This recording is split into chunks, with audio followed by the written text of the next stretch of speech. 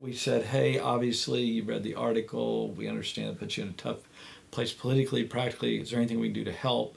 And he said, what are you talking about? And I said, well, obviously this is a bit controversial. He said, it's not controversial with us. He said, we're Buddhists. We know that your religion has to be a part of your life. He said, it seems like you Christians are the one fighting with each other. I don't have a problem with it at all. He said, we're not a secular country like you guys. And he was like, great, here's the paper. He signs it. Welcome to Passion and Purpose, a podcast with Jimmy Seibert and the Antioch Movement. Whether this is your first time with us or you've been with us for a while now, our desire is that by the end of our time together, you can say that you've fallen more in love with Jesus and have a greater passion for Him and His purposes in the earth. Thanks so much for joining us, and we hope that you enjoyed today's episode.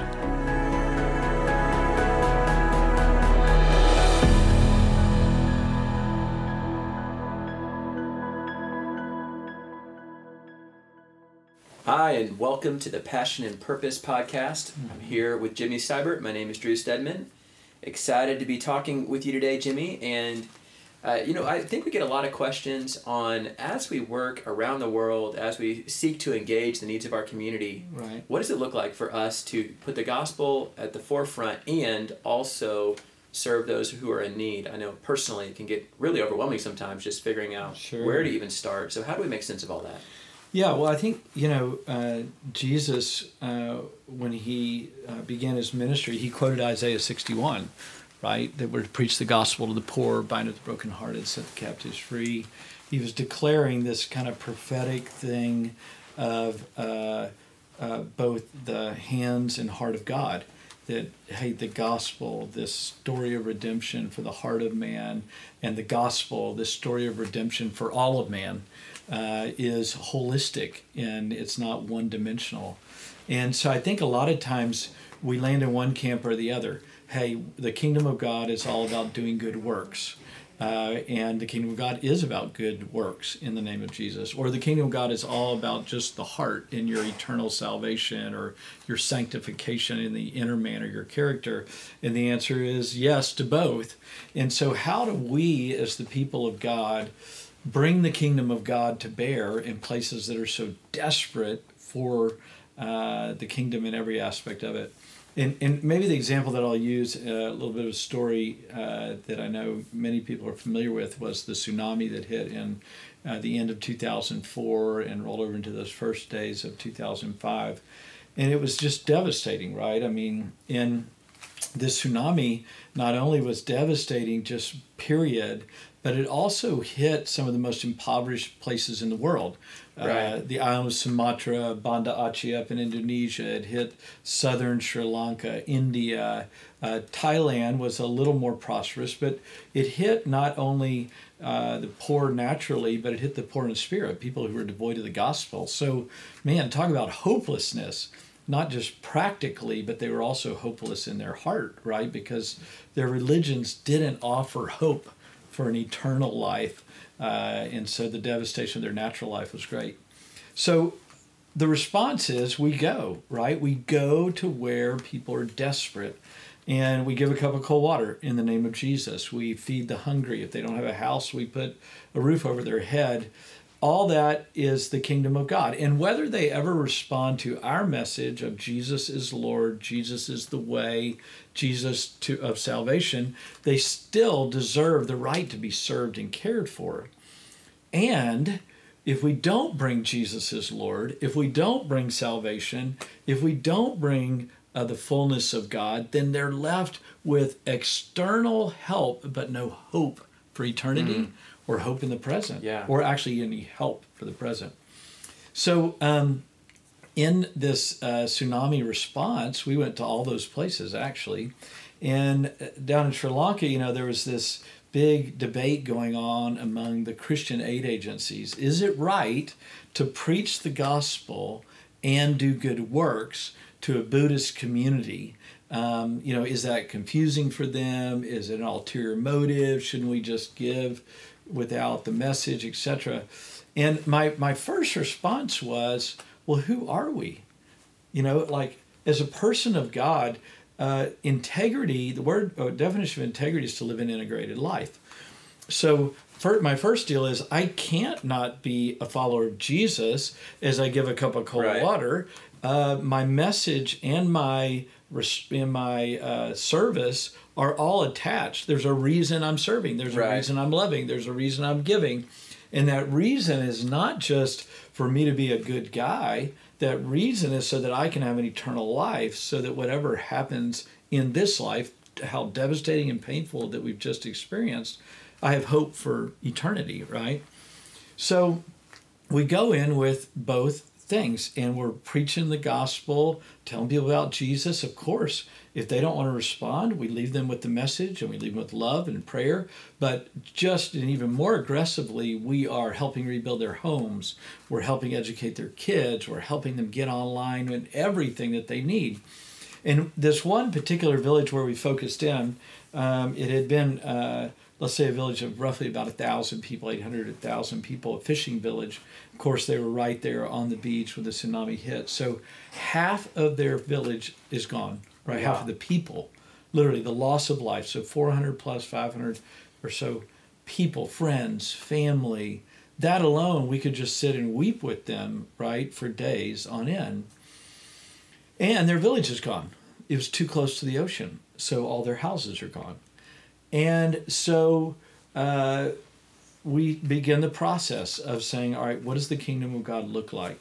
And so immediately we begin to help clear the rubble, and we begin to advocate with the local government because of our quote-unquote power or ability to get to the top, if you will. We were able to get to the prime minister's office. These poor fishing village people, they didn't have the power. Yeah. So we used our power and influence, or as Westerners or as those with resources, went straight to the prime minister, literally to him personally in a UN meeting, and challenged him for this fishing village. And in a kind of a, the sovereignty of God way, he didn't want to lose face, and the public and the cameras were on him when we were asking for land for this village. And the long story short, he gave us 29 acres of land that we were able to go back to this community and say, the government's given land, hey, why don't we together rebuild your lives? And so we ended up rebuilding all of their homes for them and their families, in very modest homes. They were the workers. So literally we were able to pay them wages to rebuild their own village. Wow, it's amazing. And that allowed them to buy their boats back and begin to fish again, begin their industries, the cottage industries, etc. And the whole time we did it in the name of Jesus, and we held Bible studies, and we offered salvation in Jesus. The interesting thing was, in those early days, after working there for a couple of years and literally living in the village hand by hand with these guys, I'd say maybe 15% responded to the gospel, but they were still our neighbors and our friends. So that whole idea of, you're just doing it so that they get saved or that you get a notch in your belt. Hey, maybe somebody's doing that, but if you're a kingdom person, you're not doing that. Right? You're given Jesus, and of course, we prayed for every one of them to be saved, and we prayed for the sick, and we cared for them. We brought the kingdom, and they knew us to be people of God. So it wasn't that we were holding anything back, but it was holistic in nature. Now, here's actually the reason that we want to talk about this today is we got maligned by the Christian community that doesn't believe in doing both and. And they did an article in the New York Times. New York Times guy came and looked at all the work going on at different camps. And when he interviewed me, I was kind of the last person he asked. He asked villagers questions and people and so on and so forth. And he interviewed me, and he said, well, I don't agree with what you guys are doing. And I said, well, how's the work? You've been in 26 different camps that were trying to be restored. We were one of the 26. He said, it's the best of any of the 26. And I said, so then what's the problem? He said, well, philosophically, I just don't think it's right for you to push your religion on people that already have a religion and a culture. I said, so we're talking about a philosophical difference, not a work or a service or or excellence or care or love or whatever. I said, man, I don't know what else, how I can help you, basically.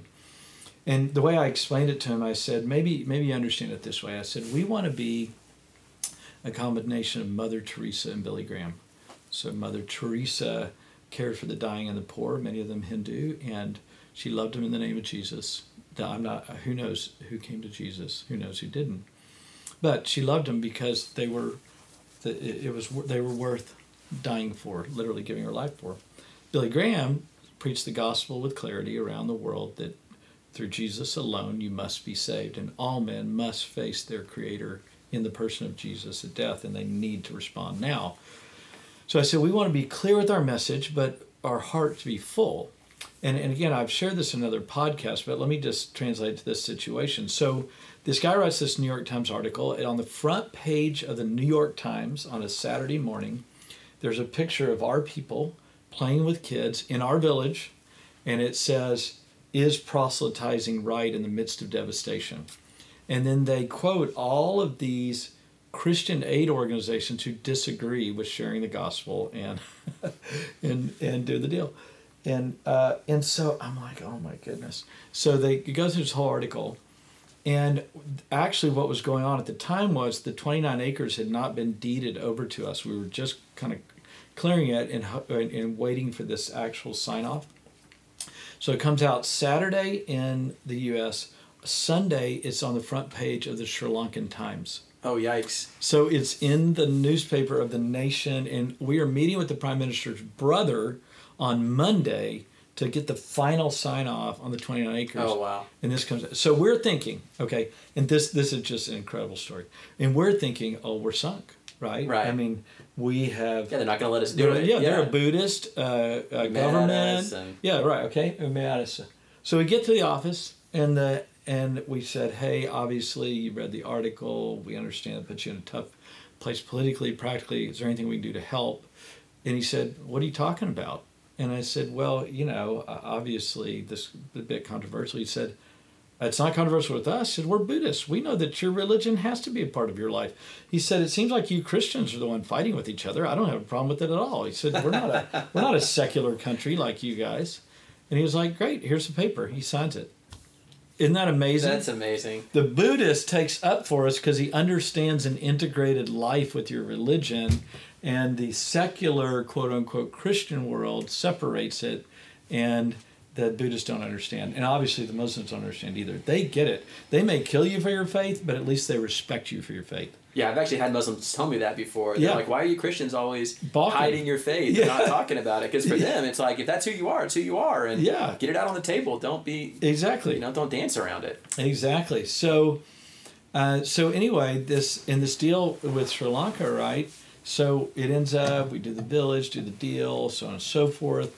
And, and then out of it, eventually, Little House Church emerges, and then we finally get a leader, and then we get some investment from our Indian friends. And, today, these guys are flourishing and multiplying house churches, but the village is still, predominantly a Buddhist village. And we're still thankful to God for the opportunity, glad we loved them in the name of Jesus. They'll tell stories the rest of their life, and our hope is that everyone comes to Jesus. But we have no regret that the whole village didn't come to the Lord, but there's obviously huge fruit that remains. And so anytime we are doing social justice, social work, etc., as a believer, it must be integrated with the message of salvation, the message of sanctification, and really the message of God being with people, right? Because as we're helping people out of poverty, as we're helping people out of devastation, they have to have a counselor, not just us. We often talk about in social work, right? Hey, how do you empower the people to feel like they can own their health and their process, and there's a word for that, and it's called the Holy Spirit. Right? He's called the Paraclete, the counselor, the one who walks beside. And so we say, walk beside people so that they can... I said, absolutely. I want to give them the Holy Spirit of God so that they have the counsel of God to help themselves ultimately, because the answer is for people to own their journey of health and restoration. So I'm excited more than ever about what we're doing around the world to engage the poor, to engage crisis, to engage difficulty, because I believe so much in the integrated message, and I think, and my experience is that most believers are doing one or the other, and God has called us to be both. Right. Church planting, disciple making, empowering people, because the gospel uplifts the poor in every area of their lives. And the gospel done well with a motive of love restores, it cares about everything in everybody's life. It's not a segmented life. It's a holistic life. And when that's on display, man, people realize the power of the gospel, right? Not just for eternity, but for all of life. Seems like with this whole conversation, our understanding and the value we place on the gospel and the kingdom of God is central, because if we view that as an option for someone, that might be helpful, but the real transformation is what happens in a, whether it's physical health or whatever Sure. we give Yeah. them, that's the real work. Right. And then spiritual life, like that's our culture, right? Is Yeah. our spiritual life. Actually, I was down in Austin, we were talking about this. It's almost like a commodity, Yeah, sure. It's like this thing that helps you, Isn't it may that not help good for you? Yeah. Yeah. Buddhist works for you, Christianity works for you, Sure. if you want to, and that's the kind of the ethic of our culture today. And so Right. when we talk about helping people, it's like, it's okay if you want to have options, Yeah. but it's sacrilegious to secular culture to think that there is one option that really brings transformation. Yeah, let me say something, because it's an interesting statement you just said. You said, the ethic of our culture is basically, what works for you kind of thing. But that's not the ethic of the whole world, right? It's the ethic of the people probably listening to this podcast who are Western culture. But like last year, spent time in Indonesia, and the joy of it was a spiritual conversation is normal. Like everybody believes in the spirit world.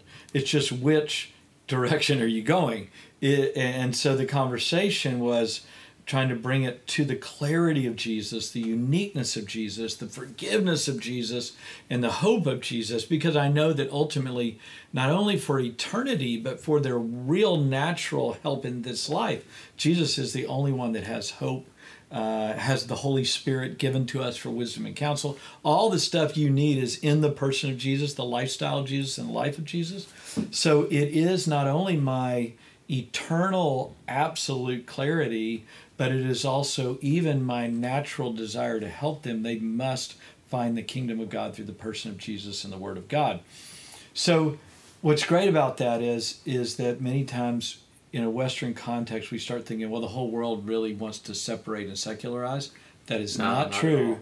So get out, whatever you're doing, get out of your box. And if you actually have a lot of ideas about caring for the poor and all this, why don't you go serve the poor? Why don't you go 30 days into the projects every day, interview the poor, find out what they really care about. I guarantee you they're more spiritual than your general secular American. And then why don't you travel where there's real poverty? Why don't you go in a slum and walk around for a few days, as I've done many, many times, and then you tell me if these people don't want Jesus. They want Jesus and they want help. And we have those answers as believers, so let's do it. Let's jump into it. Yeah, it's funny, what you said, the irony of people get frustrated because they're like, all right, you're imposing Western values, but that's what we're doing. We're imposing Western secularism that is foreign to these cultures. Like when I'm in the Muslim world, or when I'm with the poor, you have to try not to have spiritual conversations. You can't avoid it. I get all the time. People are asking me stuff, and it's part of their life, and we're trying to impose our value, which is really not who they are, and they don't understand us. And that's the sentiment I get, is not actually a reaction against Christianity, though I'm sure that's there. That's always been there, but it's really a reaction against the secularism we're trying to impose on them. So let me kind of maybe end today with this, is that everybody has a worldview and a religion, even if they wouldn't call it that. You have a philosophy and a worldview that you're working out of. The New York Times writer, I said to him, David, you're a secularist. You believe that we should divide our secular life from our spiritual life. And I said, that is not 2/3 of the world. They're not secularists, and I'm not a secularist. I said, I believe in an integrated life. My spiritual life, my natural life, and everything is aligned, because I believe that's the way to live most healthy. Now, we have a worldview difference, but that doesn't make me evil and you good, right? So what I want to say to everybody listening is that if you're a follower of Jesus, be a follower of Jesus. Amen. In every area of your life. There is no divide between sacred and secular. Therefore, any conversation that tries to separate the work we do from the person of Jesus and the eternal hope in life that he provides is going to be deficient. Just pragmatically, it is deficient to separate a secular and from the sacred. And so let's learn to integrate it. Let's read the Bible, do it, and live like those who believe it. Amen. Amen. Thanks so much for tuning into this episode of Passion and Purpose, a podcast with Jimmy Seibert and the Antioch Movement. For more information, please visit jimmyseibert.com and antioch.org. We'll see you next time.